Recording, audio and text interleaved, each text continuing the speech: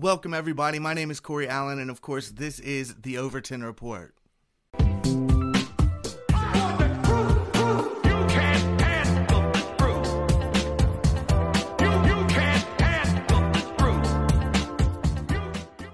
We appreciate you joining us today. You can catch us at 7 and 8 p.m. every Tuesday night on BigPatriotRadio.com. And you can also catch us at theovertonreport.substack.com. If you sign up, everything will be sent directly to your inbox, so you don't have to worry about catching us at a specific time. Of course, don't forget to follow us on YouTube. Just search The Overton Report or youtube.com/The Overton Report. You can find us on Facebook by searching The Overton Report or facebook.com/corey.allen.overton. We've got a couple of interesting stories today, and I really don't even know what to think about a lot of this stuff that we're going to be talking about. The first thing that I want to talk about is this group, they're based out of Charleston. They work all over the state of South Carolina, and they're called We Are Family. Okay, We Are Family, Charleston.org. is their website.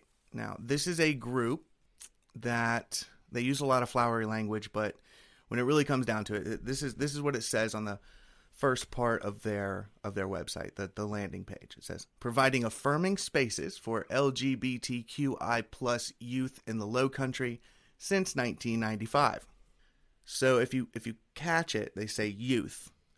So this is a group that is specifically about grooming the next generation of children into becoming a part of the LGBTQI plus community. Now, there's a couple of very crazy things about this group and on this website. And some of you, they recently had the Pride Festival in Charleston and a few other places. We Are Family has played a major role in those. Some of you might remember like every year there's a queer prom, right? This is the group that puts that on. This is also a group that does something called the Trans Love Fund. Okay? Now the Trans Love Fund, it says on their website, is dedicated to supporting the trans community through providing emergency funds to trans-identified individuals throughout South Carolina. It says, we know that the needs of members of our trans community do not begin and end with legal and healthcare costs, but we also know that these folks often face expenses in these areas that cisgender people do not face. Trans people struggle disproportionately to find safe workplaces. They are often denied access to the most basic staples in life, like warmth and shelter. Denied access. Oh, God. Okay. In response to these needs, We Are Family, WAF, created a grant structure and application process that will provide funding for a full spectrum of needs for transgender people in South Carolina. The Trans Love Fund provides microgrants to trans-identified individuals throughout the state for medical, legal, and emergency living expenses. So if you go down, it tells you, something about the history of the Trans Love Fund. It was started in 2013 at their annual Spirit Day event. So it's like, okay, they're doing microgrants, right? So, this is ideological in nature. It is what it is. Here's the part that kind of creeps me out. When you go down to the frequently asked questions, it asks the question, who is this fund for? It says, the Trans Love Fund provides microgrants to trans people who are 16 and over and currently live in South Carolina. Okay? So 16-year-olds are getting money for hormone treatment from this group in South Carolina. And here's the part that really makes you want to ask some questions. And this is just a question. It says, if you are under 16, not emancipated, and seeking funding, please email translovefund@gmail.com. What does that mean? What does that mean? So they're basically implying that if you're under 18, or under 16 rather, first off, it's already screwed up that they're giving 16-year-olds access to funds for hormone replacement therapy without parental consent. But then they say if you're under 16, and they specifically mention and not emancipated, and you're seeking funding, go ahead and shoot us an email. We'll see what we can do for you. So tell me what's really going on here. Now, that would be bad enough, and we're going to talk about some of the local South Carolina sponsors that are listed on the website in a little bit. But if that wasn't bad enough, they do a Queer Youth Fest, an annual day-long festival that they hold during June Pride Month, which is, like I said, specifically there during the Pride Festival in Park Circle in North Charleston, which is where we've put videos up of children dancing and being given dollar bills while they're dancing in bars in North Charleston, right? And all the twerking and stuff like that goes on in front of the kids there. But this group, We Are Family, holds a Queer Youth Fest during that includes drag brunches, trivia, dancing, workshops, restaurant specials, lectures, a cabaret show, Queer Youth Fest cabaret show. They're doing a daycare, or a summer camp for children 13 and up this coming week. I think it starts August 3rd. So that's weird. And on top of that, they have something called Kid Space Playgroup. It says Kid Space is a supportive and affirming playgroup facilitated by therapists, gender transition affirming therapists only. The group incorporates support services, advocacy tools, networking opportunities, and a safe space to play with peers. Kid Space is for LGBTQIA plus youth aged 10 and below. Let me say that again. Kid Space is for LGBTQIA plus youth aged 10 and below. And they do this with, they've partnered with the Children's Museum of the Lowcountry and the Play Therapy Center of Charleston. I don't know why this has become such a controversial thing to say, but children don't know who they want to sleep with. And they sure as hell don't need to be defined and focusing solely on their sexual preferences. And adults don't need to be dividing them up based on the sexual preferences that they are pushing on those children. This is insane. This isn't like the Batman fan club Kids Day, Daycare, right? This isn't, oh, your kid likes Ninja Turtles, my kid likes Ninja Turtles. Let's get them together. That's not what this is. This is parents, teachers, these quack doctors sitting here and pushing sexuality on children and then putting them all in a room together. And this is insanity. Now, you would think that this would be something that's questioned, something that's like, something that people look at and they're like, wait a second, something's really wrong here. Something's very, very wrong here. But instead, the media in Charleston have been putting out, all throughout June, they were putting out little puff pieces about this very group having some of their partners and managerial staff, counselors, come on the news asking for donations to this Trans Love Fund and for these programs in order to get minors access to cross-sex hormones, to sterilizing drugs.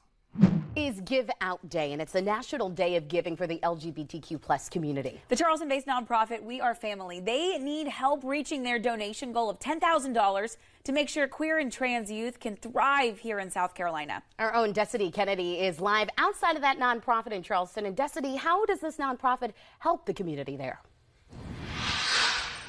This year, donations are going specifically to two of the We Are Family programs, the life-affirming programs. The first one is the Trans Love Fund. This program provides rapid response emergency funds to trans-identified individuals throughout the state. The second program is the Mental Health Assistant Program, which increases access to affirming mental health services by connecting both LGBTQ+ youth and affirming therapists. We Are Family Community Events Director Jonathan Ramirez says this National Day raises awareness about the importance of funding.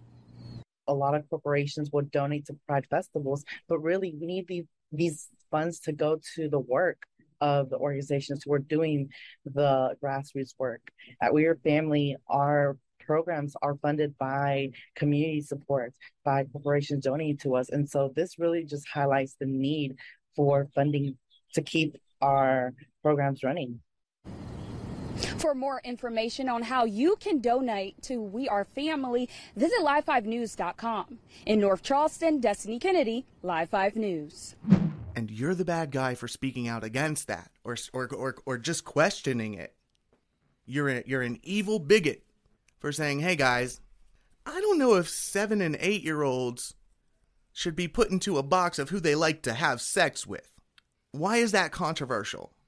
This is gross. This is disgusting. And anybody who donates to this, supports it, allows it to continue without at least speaking out, sorry, dude, you're the bad guy. And if you're looking at this on theovertonreport.substack.com, I'm going to put some links to this website for you. They even have a We Are Family Charleston.org Discord. Discord is a chat group that's all hidden. It's all encrypted. You need passwords, all sorts of stuff to keep it private. And this is a Discord that adults are bringing children into for God knows what. Now, that's not just me thinking out loud. All over the internet, you'll find, and I'm talking mainstream media, NBC News, Daily Beast, that's a leftist organization if ever one existed. Both of them are, okay? Child predators are using Discord, a popular app among teens for sextortion and abductions.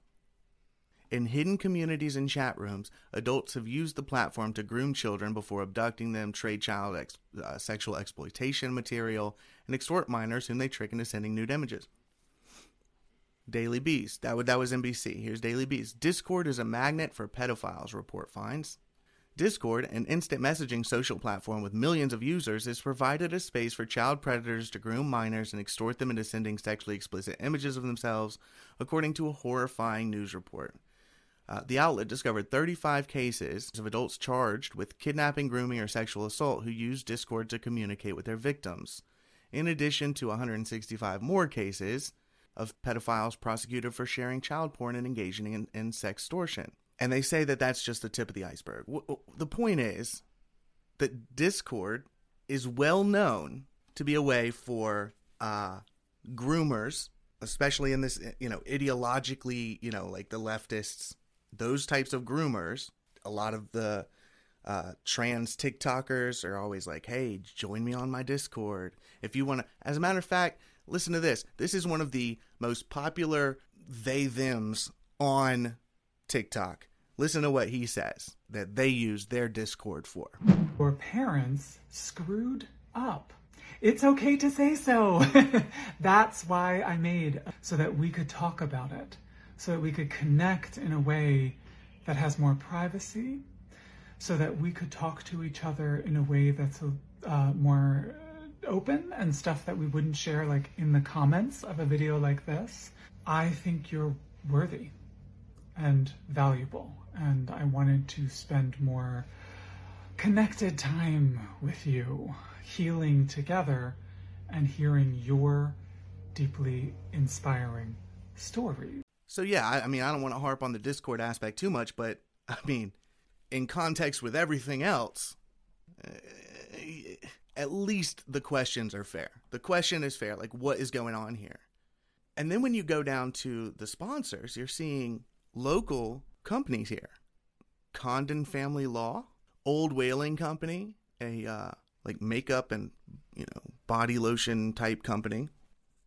D'Alessandro's Pizza, the Transformative Teaching Collective, Amorous Dance, Pole and Fitness, Joy Law Firm, and then, of course, the ones you would expect to see, like Campaign for Southern Equality, the Trans Justice Funding Project. Those are just larger groups, Gender Benders is one of their sponsors.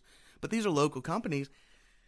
Do they know that they're giving money to be used on sterilization hormones for children? Do they know that? And if they do, what's going on here, right? Now, in looking at that, I found the Transformative Teaching Collective, because I had never heard of that. I was like, oh, well, that sounds interesting.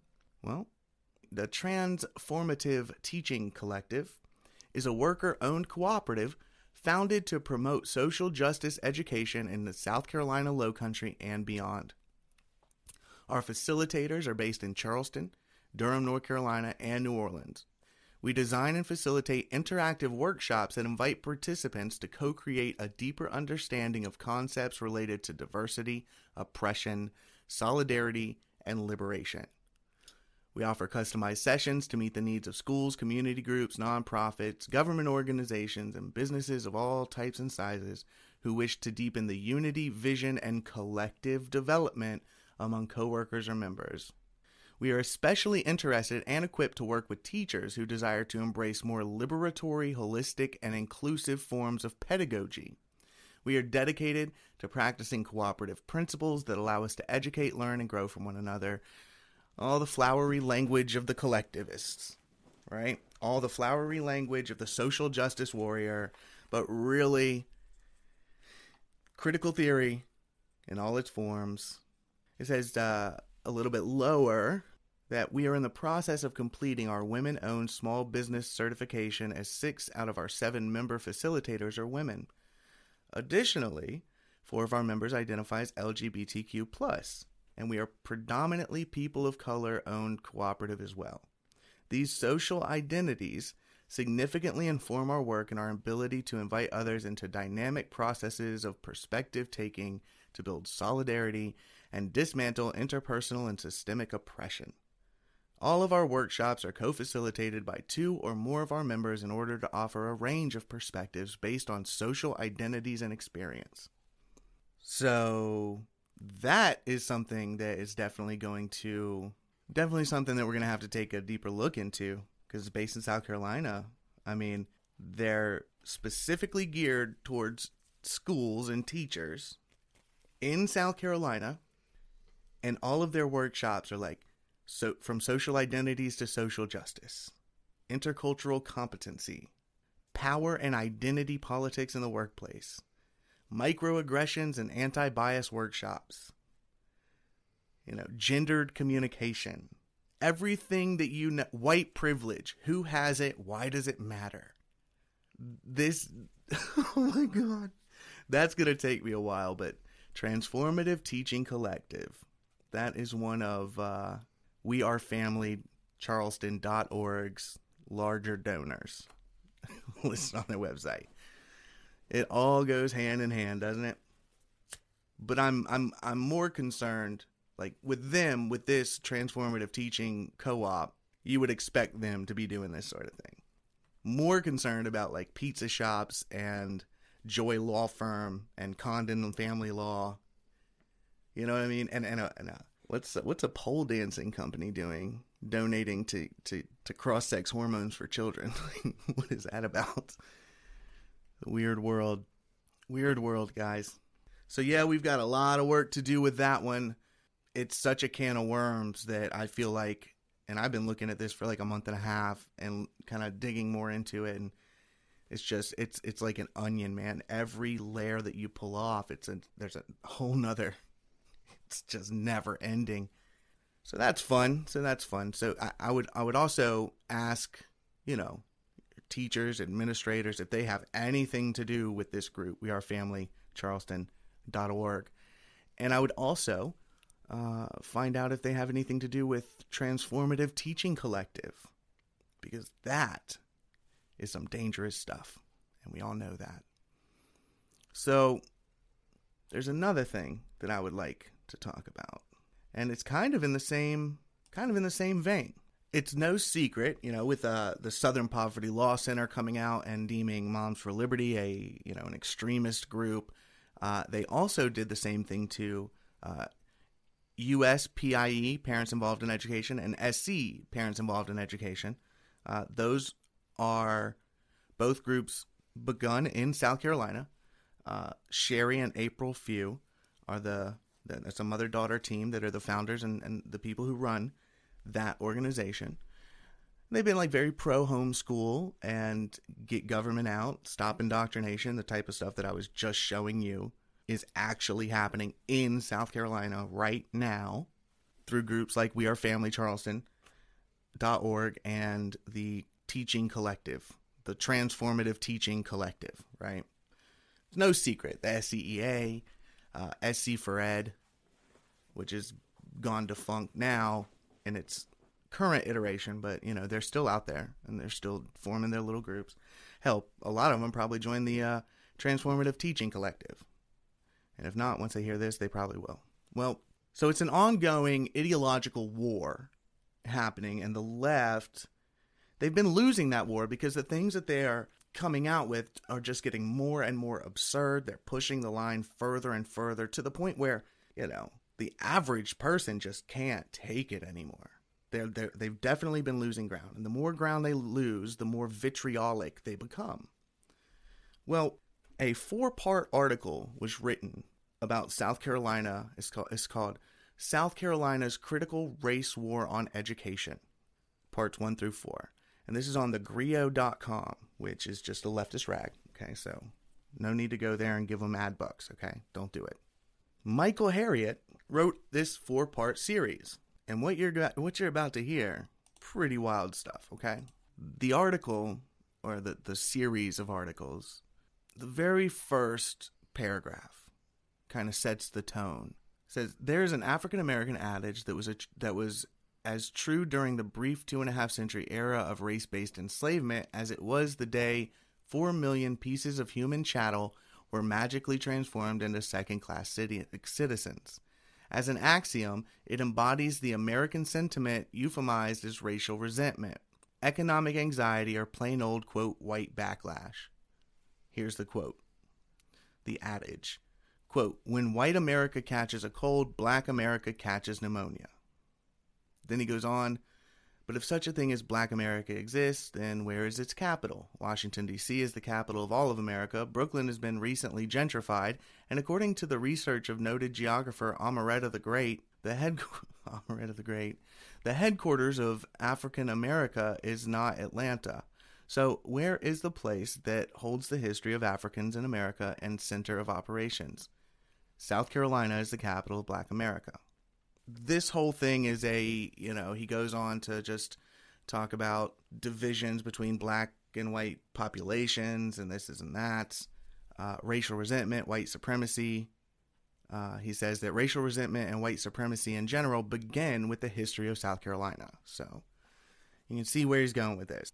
The whole thing is filled with critical race theory, and we're gonna go through in a different format and kind of unpack what's going on all throughout these articles, but we're going to move on from the part 1. I want to tell you what the title of part 3 is. Part 3, A Confederacy of Karens. Part 3, A Confederacy of Karens. It says part 3 of the Griot series on the conservative war against critical race theory details how a group of angry white women took over a majority black school district and ousted its celebrated superintendent. Wonder who that's about. Baron Davis is a problem. So Baron Davis is the former Richland County District 2 superintendent. And Baron Davis resigned. Now there were incidents where his wife was also was a principal or vice principal, maybe. I can't quite recall off the top of my head, but there was an incident where they were at a board meeting and she was yelling at a kid who had come there to speak and was telling him to shut the F up and this and that. And Baron, the superintendent, had kind of bucked up to that kid and a parent. Like, it turned into a whole mess, and eventually he resigned. But for this article, Barron gave the reporters some emails that included doxing parents of District 2. So, Part 3, A Confederacy of Karens. When the Griot began planning this 4-part series on the conservative anti-woke activists seeking to demonize scientifically proven education techniques in South Carolina's majority black schools, Dr. Barron Davis, who I've known for more than 3 decades, was supposed to be a metaphor for resilience and black excellence. In 2017, he became the first black superintendent of Richland County 2 School District, South Carolina's 5th largest school district, and was an example of how the toxic swirl of white grievance, anti-black conservatism, and political extremism could be defeated by standing on principle. It goes on to say that the white people in South Carolina think Davis is a problem because he has education and experience and a master's degree. And it goes on to talk about his achievements, etc., etc. And then it goes on, after about 4 paragraphs of that, it goes on to say that because he's never been to law school, it's impossible for him to have been implementing tenets of critical theory or critical race theory into the pedagogy of Richland's school system. So it says, there's a difference between the academic field of critical race theory and what a cabal of outraged white women manufactured out of thin air. This is, okay, basically what I'm getting at is this is like some of the wildest, most racist, almost eugenics-based hate just strewn into sentences and put out about South Carolinians, trying to make it a, like, specifically about racial division when it's anything but. And they know that. They know that. Critical race theory is a problem because it's false. Critical race theory is a problem because it is just another iteration of pitting the so-called haves and the have-nots. It's politics of grievance, and it's not conducive to having a successful society. It's actually exactly what has been used for over 100 years in one form or another to collapse societies. Now, we all know this. He goes on to talk about how all of this started, this battle started with the forced masking and the forced school closures and the forced vaccinations. And that, of course, makes you a white supremacist as well. White ultra-conservative women seizing control of school boards throughout South Carolina is how he describes that fight.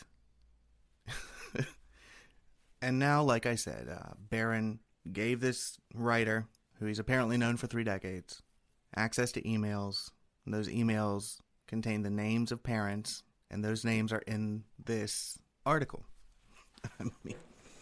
Then on top of that, one of the things that he, one of the little sub headlines says, the head Karen in charge. Now, first off, we all know that Karen has been, over the past few years, transformed into a racial slur, mainly used for white women.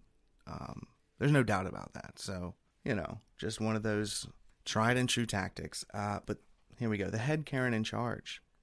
If culturally responsive education and critical race theory are the work of Satan, then Sherry Few must be white Jesus. For decades, the evangelical, gun-toting, pro-Confederate MAGA mom who declined the Griot's interview request, why would she? Geez, look at what you're writing, has led the culture war against anti-American and anti-Christian propaganda and other indoctrination in South Carolina schools as the founder of U.S. Parents Involved in Education, or USPIE, a conservative activist organization dedicated to eliminating critical race theory, explicit sex education, revisionist history, and gender confusion. She helped nationalize the effort to, quote, destroy education. And so here's my problem with that. So eliminating critical race theory is not destroying education. Okay, critical race theory is destroying education. That's a fact. Eliminating explicit sex education, like all these porn books in schools, is not destroying education. Getting rid of revisionist history is the opposite of destroying education. Okay? And trying to eliminate adults confusing children about their gender is not destroying education. Here's my thing. The left knows this. The left knows all of this. The left knows what they're doing. When they write these extremely racist, hateful pieces, they know that they're extremely racist and hateful. When they purposefully misrepresent every point that we conservatives make, it's not because they're dumb. It's not by accident. It's on purpose. And they do that to cause confusion because it makes it easier for them to take over. It makes it easier for the left to gain power when they paint their enemy, which in this case, according to this article, is white women, which is crazy. But mainly in left-right politics, it's going to be conservatives. If they can paint their enemy as bigoted, evil, whatever the case may be, it keeps others who are kind of on the outskirts of this political fight or this ideological war that's going on, it keeps them from even looking into it. And that's been the play forever. You're a misogynist. You're homophobic. You're racist. You're a right-wing extremist. You're whatever the case, right? People don't like to be called those names. And a lot of people find that it's just easier to go along, to get along, than to question any of it. But the fact of the matter is, when you bring those people's specifics, by and large, like when you show them genderqueer and say, do you really believe that this is appropriate for children to be reading in schools? You show them the specific, 9 times out of 10, they're like, yeah, we shouldn't be doing that. 9 times out of 10, you bring them Stamped for kids, or the abridged teen version of the original, Stamped. If you bring them that and you say, do you really think that the Salem witch trials were caused by white supremacy, like it says here? They're going to say, no, that's kind of ridiculous. When you show the specifics. But the thing is that the left has spent years in academia creating entirely new weaponized jargon, changing language as quickly as possible in order to confuse the issue, and creating all brand new expertises in non-existent fields of study so that they can be the authority on these non-existent things in order to get normal people who just don't have the time or don't want to get involved, in order to get them to just give up their power over their own children's education, for example. This is a game plan that's been going on for a long time, and it's not going to stop. But I just feel like there's a wild double standard when it comes to left versus right politics. Like, the left is literally, with critical race theory and gender theory, with all of these things, they're writing full-on historical inaccuracies when it comes to critical race theory, especially. Just total fabrications. And then with gender theory especially, and critical theory at large, they're questioning the entire foundation of society, of all society. Up is down, left is right, men are women, right? So that's the entire thing is based on questioning everything that has given us electricity, the ability to travel, the ability to not die of a cold or a cut. Every modern convenience we have today, they're questioning all of it. But when you ask a question as a conservative about what they're doing, suddenly it's every name in the book. You're censored, you're cut off, you're ostracized from polite society, you're knocked outside of the Overton window. And that double standard is absurd. And it's getting worse and worse. And it's not going to get better unless when we see stuff like this, we do call it out. Unless we stand firm, and not emotionally, not in an emotional way. Because Remember, the left bases everything they do off of garnering an emotional response. That's what they want. They want a reaction, right? Because that then allows them to justify cracking down, right? Or justify censoring, or whatever their goal is in that moment. But we do have to call it out, not emotionally. We have to be factual, logical. We have to act with purpose and respond with purpose rather than react through emotion. If we can do that, we will always win. We will always win because the truth is the truth. And it doesn't matter how you try and twist it or manipulate it. It is the truth. And the way that they make these claims that it's just white versus black, white conservatives, that's not the case. That's just not the case. And they also know that that's true. But they speak in generalities. These academic, pseudo-intellectual leftists, they speak in generalities because it's easier to demonize a whole group of people if you speak in generalities. And they know that because those are the types of things they study. I mean, they read Mao. They study Alinsky. They study Marx and Engels and Lenin. They know all about how to dehumanize, how to create an us versus them mentality, how to utilize it in politics, and they've all but perfected it. And the only way to fight back against that is by not allowing it to work and speaking in specifics. So yeah, thegrio.com, South Carolina's Critical Race War on Education, parts 1 through 4. It's also convoluted, but we're going to take a deeper look into that on some other platforms and in some other ways. But it's frustrating to know people and see them written about in just completely fabricated, false, vitriolic ways. It's a little frustrating to see that happen, especially to people you know who are good people. Whatever. I guess, it's like what I always said. I mean, I've said this, and I think most of us have said this. If getting porn books out of school makes us the bad guys, then okay, we're the bad guys. Okay? If keeping fake history out of classes makes us the bad guys, then fine, we're the bad guys. If questioning an education system that's teaching its students to hate the nation in which they live makes us the bad guys, then we're the bad guys, whatever. No society can survive if it hates its forebears or the founding of its nation. It can't. So ask yourself why. These people know that because they've studied these things. Leftist academics know these things because they have studied them constantly. So knowing that, ask yourself why they are so adamant about doing it. What's their end goal? Well, that's going to do it for us here at the Overton Report this time. Stay tuned for some more updates on these issues and others. Sign up at theovertonreport.substack.com. Follow us on Facebook, Corey.allen.overton, or just search The Overton Report and I'll pop right up.